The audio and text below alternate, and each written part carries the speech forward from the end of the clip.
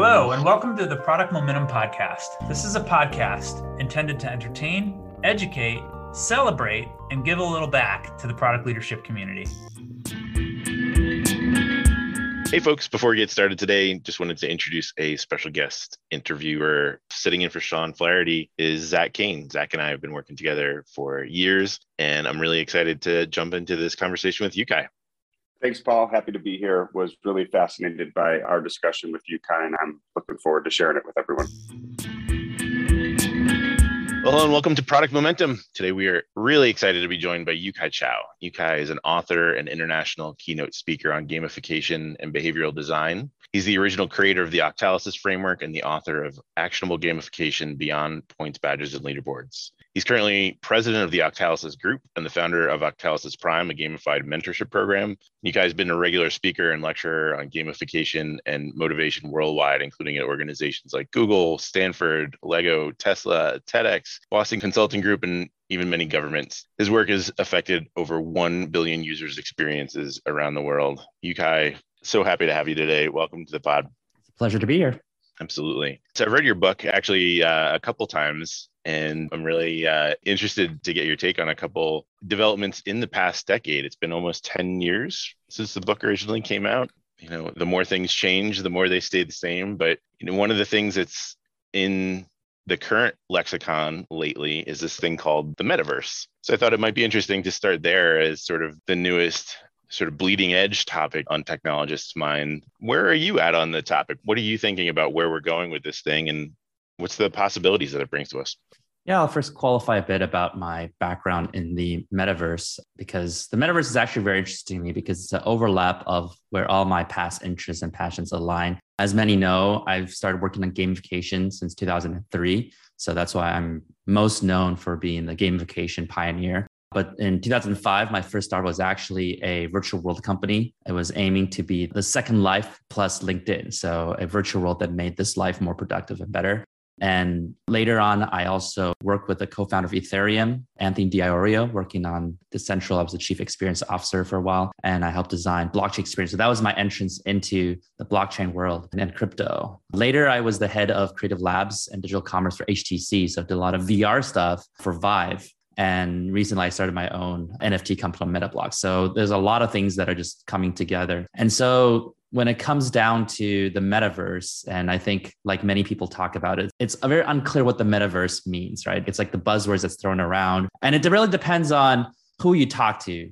And they'll give you a different definition. If you talk to a VR company, they'll tell you that, hey, the metaverse is a virtual world where you can experience in VR, like Ready Player One. But if you talk to 3D virtual worlds that are not VR, but they're gaming companies like Fortnite, they'll probably say that the metaverse is like 3D worlds where you can explore and experience it, but it doesn't have to be VR.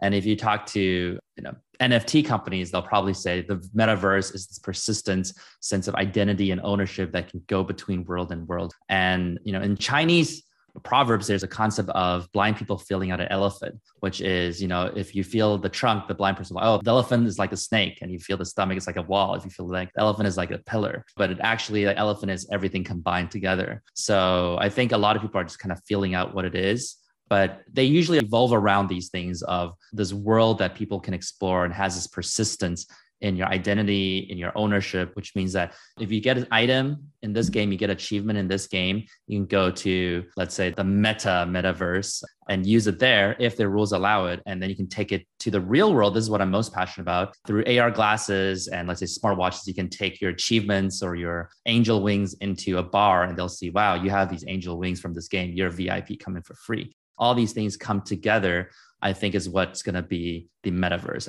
I love that. The proverb of the elephant is apt, very wise application. I think the way that we're looking at it right now, the loudest players often get the center stage, but there's a lot of passionate people who've been thinking about this for a long time. And as you said, it's all kind of culminating in this consolidation, and we really don't know where it's going to go. So I think they're really helpful centering of where we're at in this new technology. So gamification is obviously, or human-centered design, as you put it, is really the focus, the passion of your life's work. I know from reading your book that you hate starting talks with definitions, and starting with semantics is, people can go read your book if they want to learn about the definition. But for the sake of our listeners who've never been introduced to your work before, can you help us understand sort of where gamification fits or human-centered design fits in the product space for digital products, specifically for people who are building digital experiences?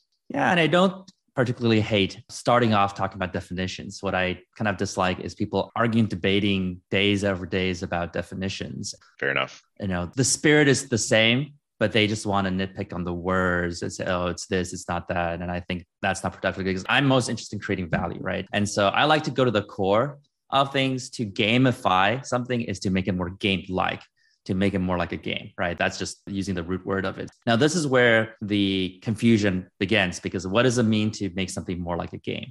Does it need animation? Does it need bad guys? Does it need power-ups, right? And in my world, I really don't care that much. I think that as long as you're able to apply what we learn from games to make real-life productive things more useful and more enjoyable, then that's fine. And in my world, I actually have a spectrum in terms of explicit gamification versus implicit gamification. So explicit gamification is that it actually looks and feels like a game. You can opt in, and there's oftentimes is like avatar characters you play with.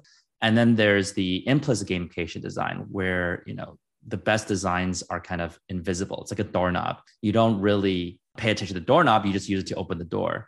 And if I ask you what color the doorknob was, you might say, oh, was there a doorknob? I'm sure there was, because I opened the door, right? But I don't know what color it is. And so it just has these emotional triggers that make us feel appreciated, make us feel accomplished. So if you go to LinkedIn, LinkedIn has a ton of gamified elements in it. Even Amazon has that, but most people don't go into it and feel like, wow, they're trying to make me play a game. I don't want to play a game. Whereas in the middle ground, right, there's some like Waze, navigation app. You don't play a game in it, but it feels like a game. There's these avatars, the characters, they're all round bubbly buttons. You can send like social signals. You can go capture candy. It's more game-like, but it's not full out playing a game. You're actually just doing what you would do with any navigation app, which is just traveling on a map. And then there are apps where we design where it looks fully like an app. For instance, we designed a loyalty program for a Porsche, a Boneo. And the first thing you do, you need to own a Porsche to have this app. But after that, you actually have futuristic cars, avatars. Based on how you drive your Porsche, your avatar can upgrade its skins. Based on if you're driving with other Porsche drivers, it can look cooler and you get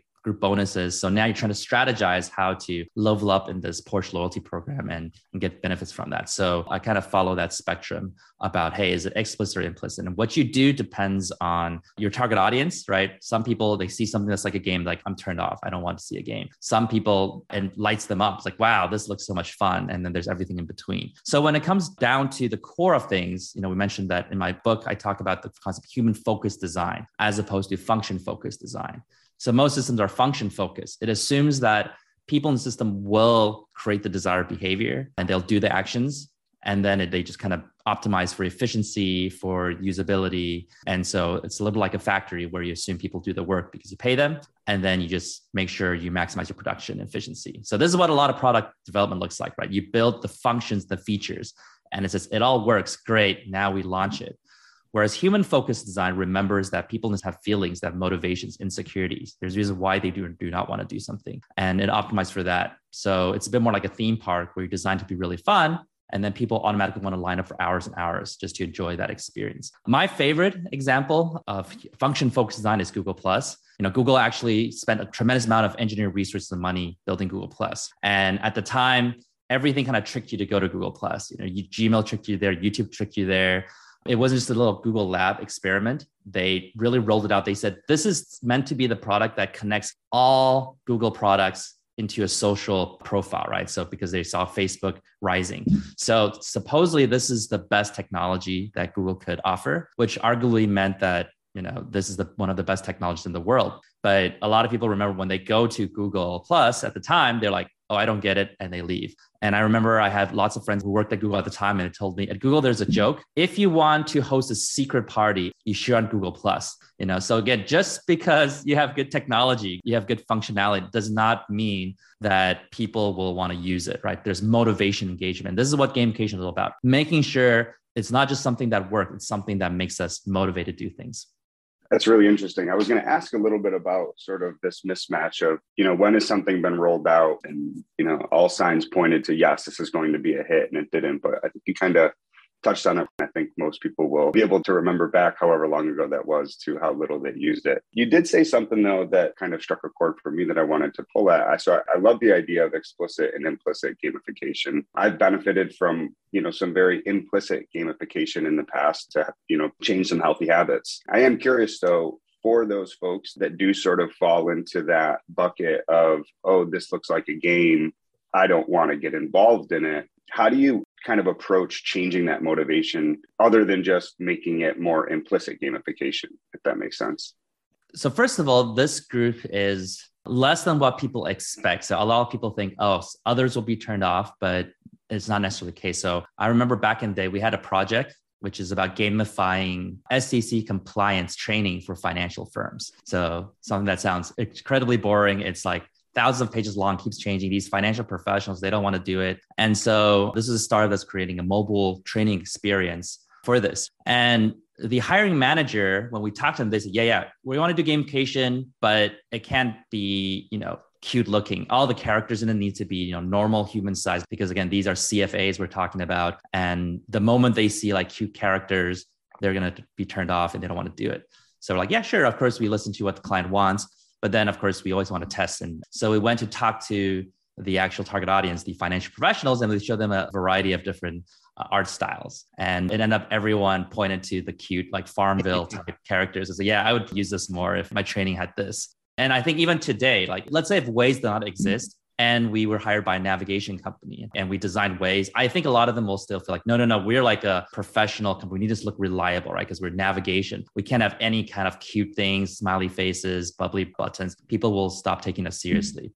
So I think if we design Waze for a company, I think they would not accept it because it looks too gameful. Whereas, of course, Waze came out and within like 5-6 years, they sold for $1 billion to Google. So pretty successful. Yeah. So I think that's the first step. It's a lot less people are turned off compared to what people expect. But let's say they are turned off, right? There's a few things that are important to recognize. One is that social norming, because this conference might talk about my octalysis framework that I'm most known for, but it breaks down all human motivation into 8 core drives. And so when people see something new, that's core drive 7, unpredictability and curiosity. And that means that when they see something new, if they associate to a gain, which is core drive 4, ownership possession, it magnifies the excitement. Like, yay, maybe I'll win money. It's so cool. It's very excited. But if they associate to a loss, then they might lose money. Then it also magnifies the fear. Like, oh, there's a chance I'll get put in a very bad situation. It paralyzes people. So in an environment of uncertainty, it could be delightful, exciting, or it could be scary. And so what really solves that is core drive 5, social influence related, social norm, social proof. People like me are doing it, safety in numbers.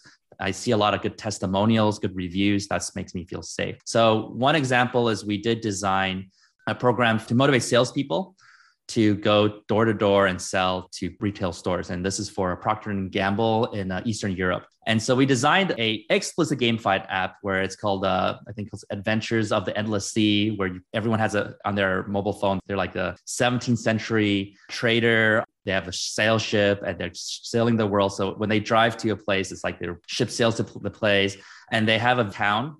The town is everyone's town, and they have, the town's health and gold. So if they do KPI activities, the health goes up, and if they don't do it, drops down. And if they close deals, the gold goes up, so they can upgrade their towns. So at the beginning, there's some people who jumped on it. They love to use it. And then there's people saying, yeah, this looks really like what kids are doing. I don't want to do it.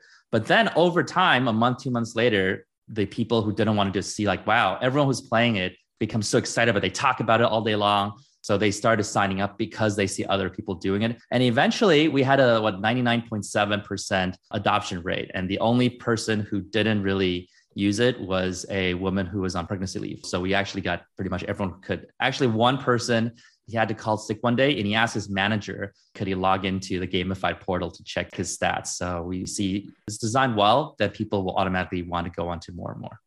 Oh, that's great. So it's not too much of a deviation from this, but you sort of touched on adoption a little bit. And I wanted to ask about this and sort of in regards to the metaverse a bit. And you'd mentioned, you worked in VR, and, VR is furthest from being new, right? But actual adoption of it as it being a consumer product or consumer experience has always been, a slow trickle. So I'm curious, sort of twofold question of, gamification, or this idea, the oversimplified idea of gamification being leaderboards and badges and sort of those lower hanging fruit have always seemed to sort of sputter a little bit, similar to how VR maybe sputtered when it was released in the 80s. I don't even know when, but how do you sort of see that trajectory of the metaverse as like an adoption, and what challenges do you think are sort of in the way of this new sort of fuzzy space for everyone?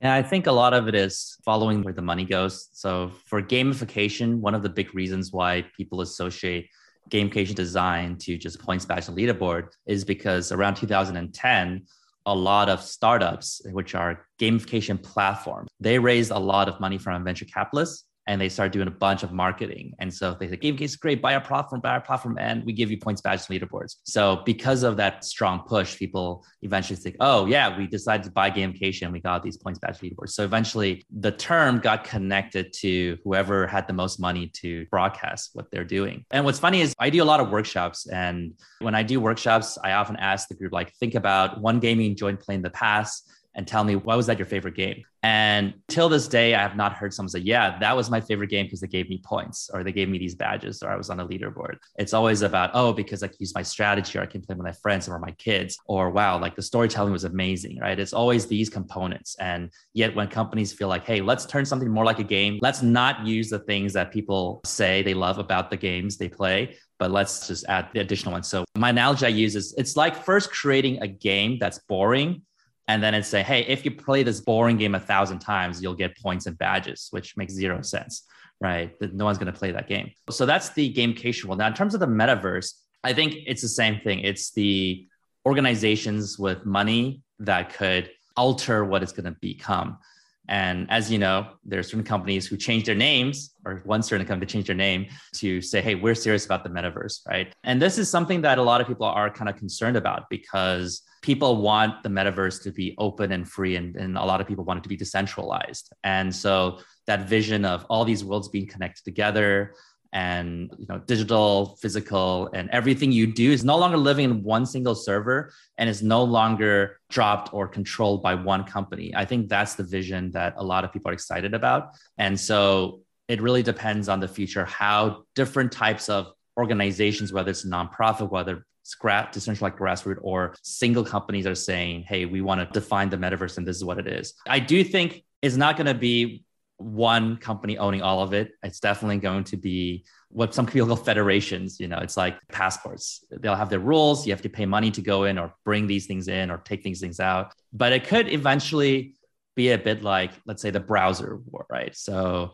technically there's over a dozen browsers, but eventually it's 1 to 2 to 3 that's dominating. And actually it's getting close to one that's dominating.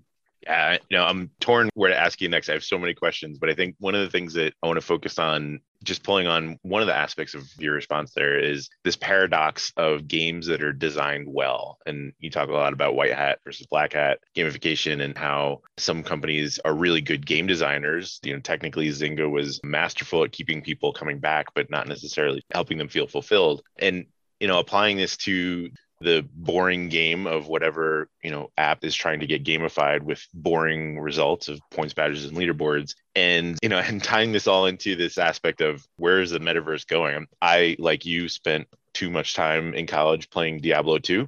I'm not quite sure if I'm ready to bring an avatar to work in full butcher armor or whatever, where if you can fully transport all of your achievements from any game to any platform anywhere else in the world. So the possibilities are really endless here, but kind of focusing on good game design and the aspects that make gamification helpful. Where do you see maybe some areas of encouragement for those enterprise apps? I'm thinking like healthcare and fintech and some of the areas of product design where there's maybe the most resistance. What's an example that you can see as a way to introduce this concept in a way that's safe for people, for companies, for apps that may not necessarily gravitate towards these ideas easily? What's a way that you can start to introduce these elements? There might be a UX designer or a product manager at a corporate setting right now who's like, this is great, sounds fun, but how do I apply this in my daily Scrum stand-up where I'm working on a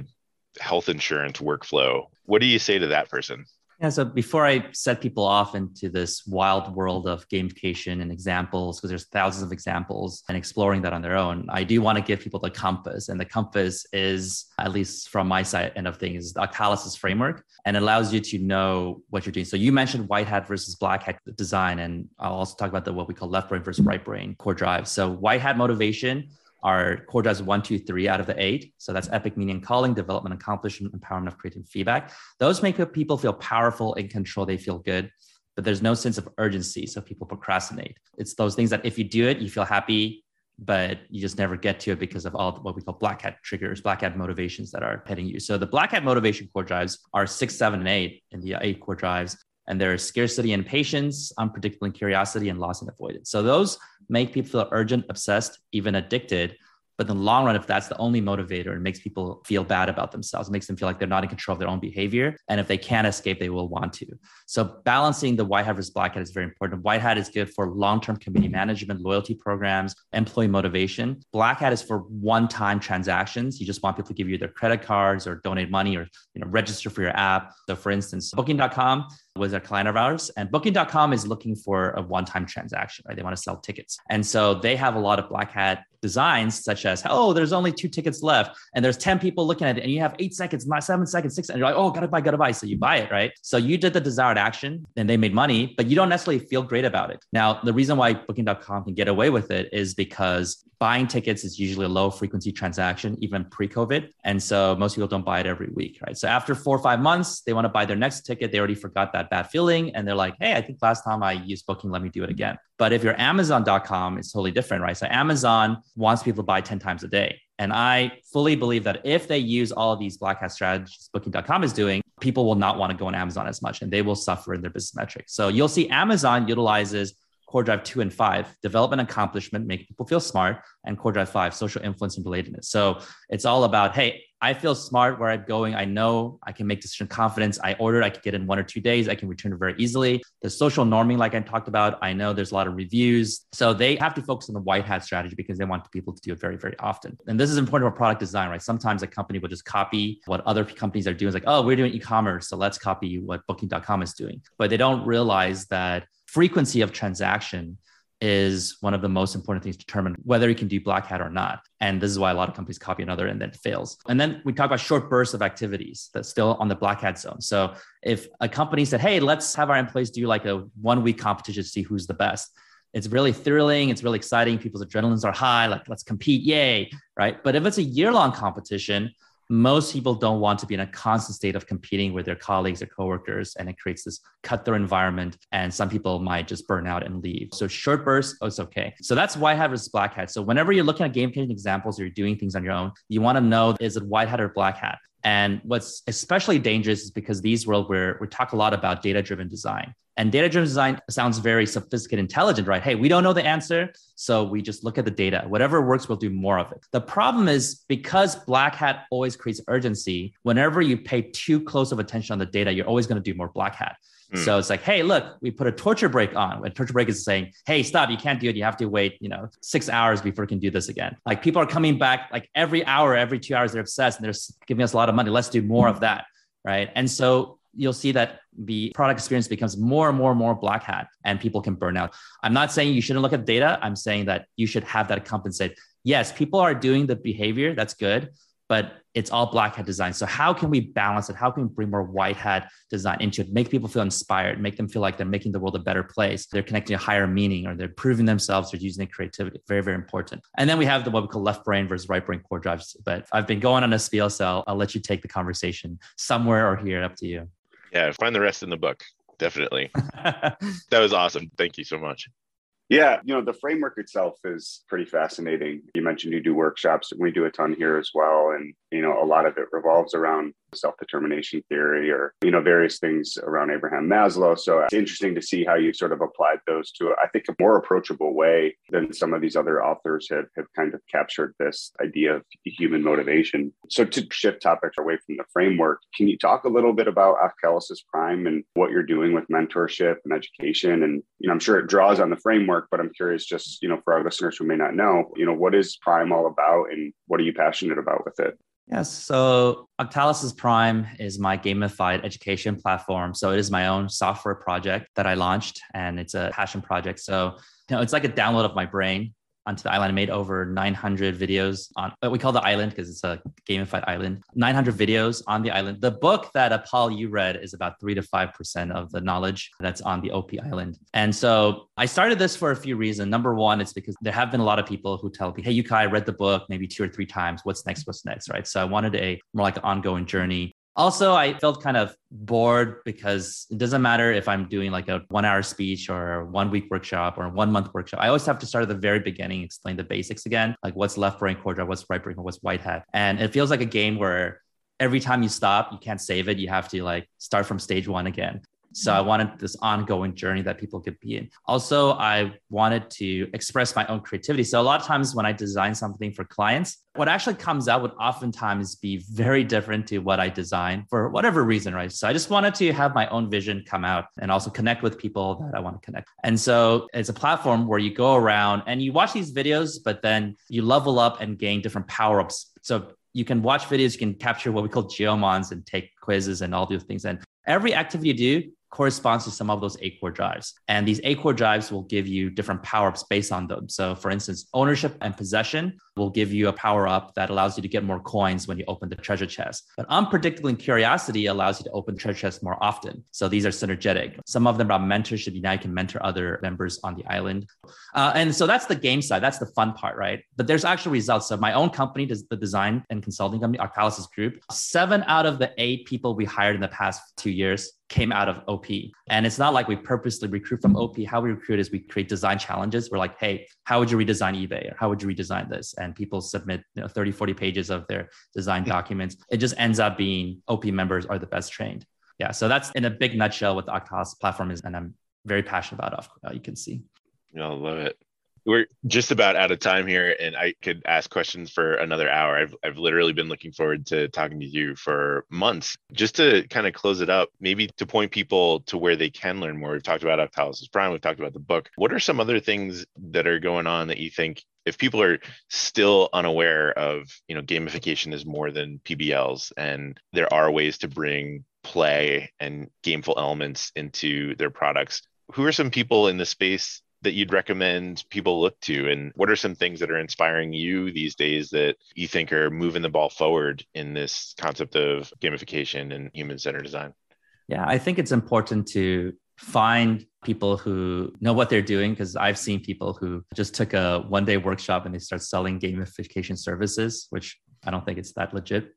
I'd say Jane McGonigal, she has 2 really good books. It's Super Better. That's her second book, and Reality is Broken. She has inspired a lot of people to start, exploring their skills within gamification. And then there's also Sebastian Dieterding, I think is how you pronounce it, but Dieterding is how you would want to spell it.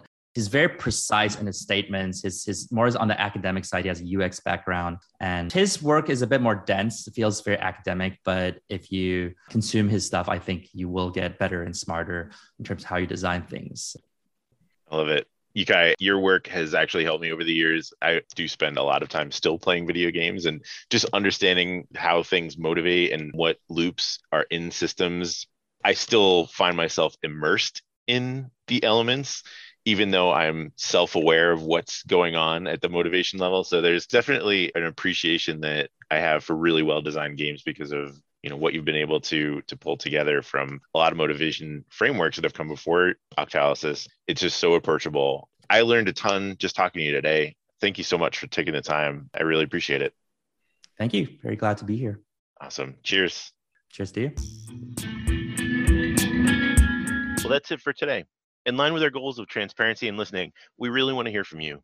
Sean and I are committed to reading every piece of feedback that we get, so please leave a comment or a rating wherever you're listening to this podcast.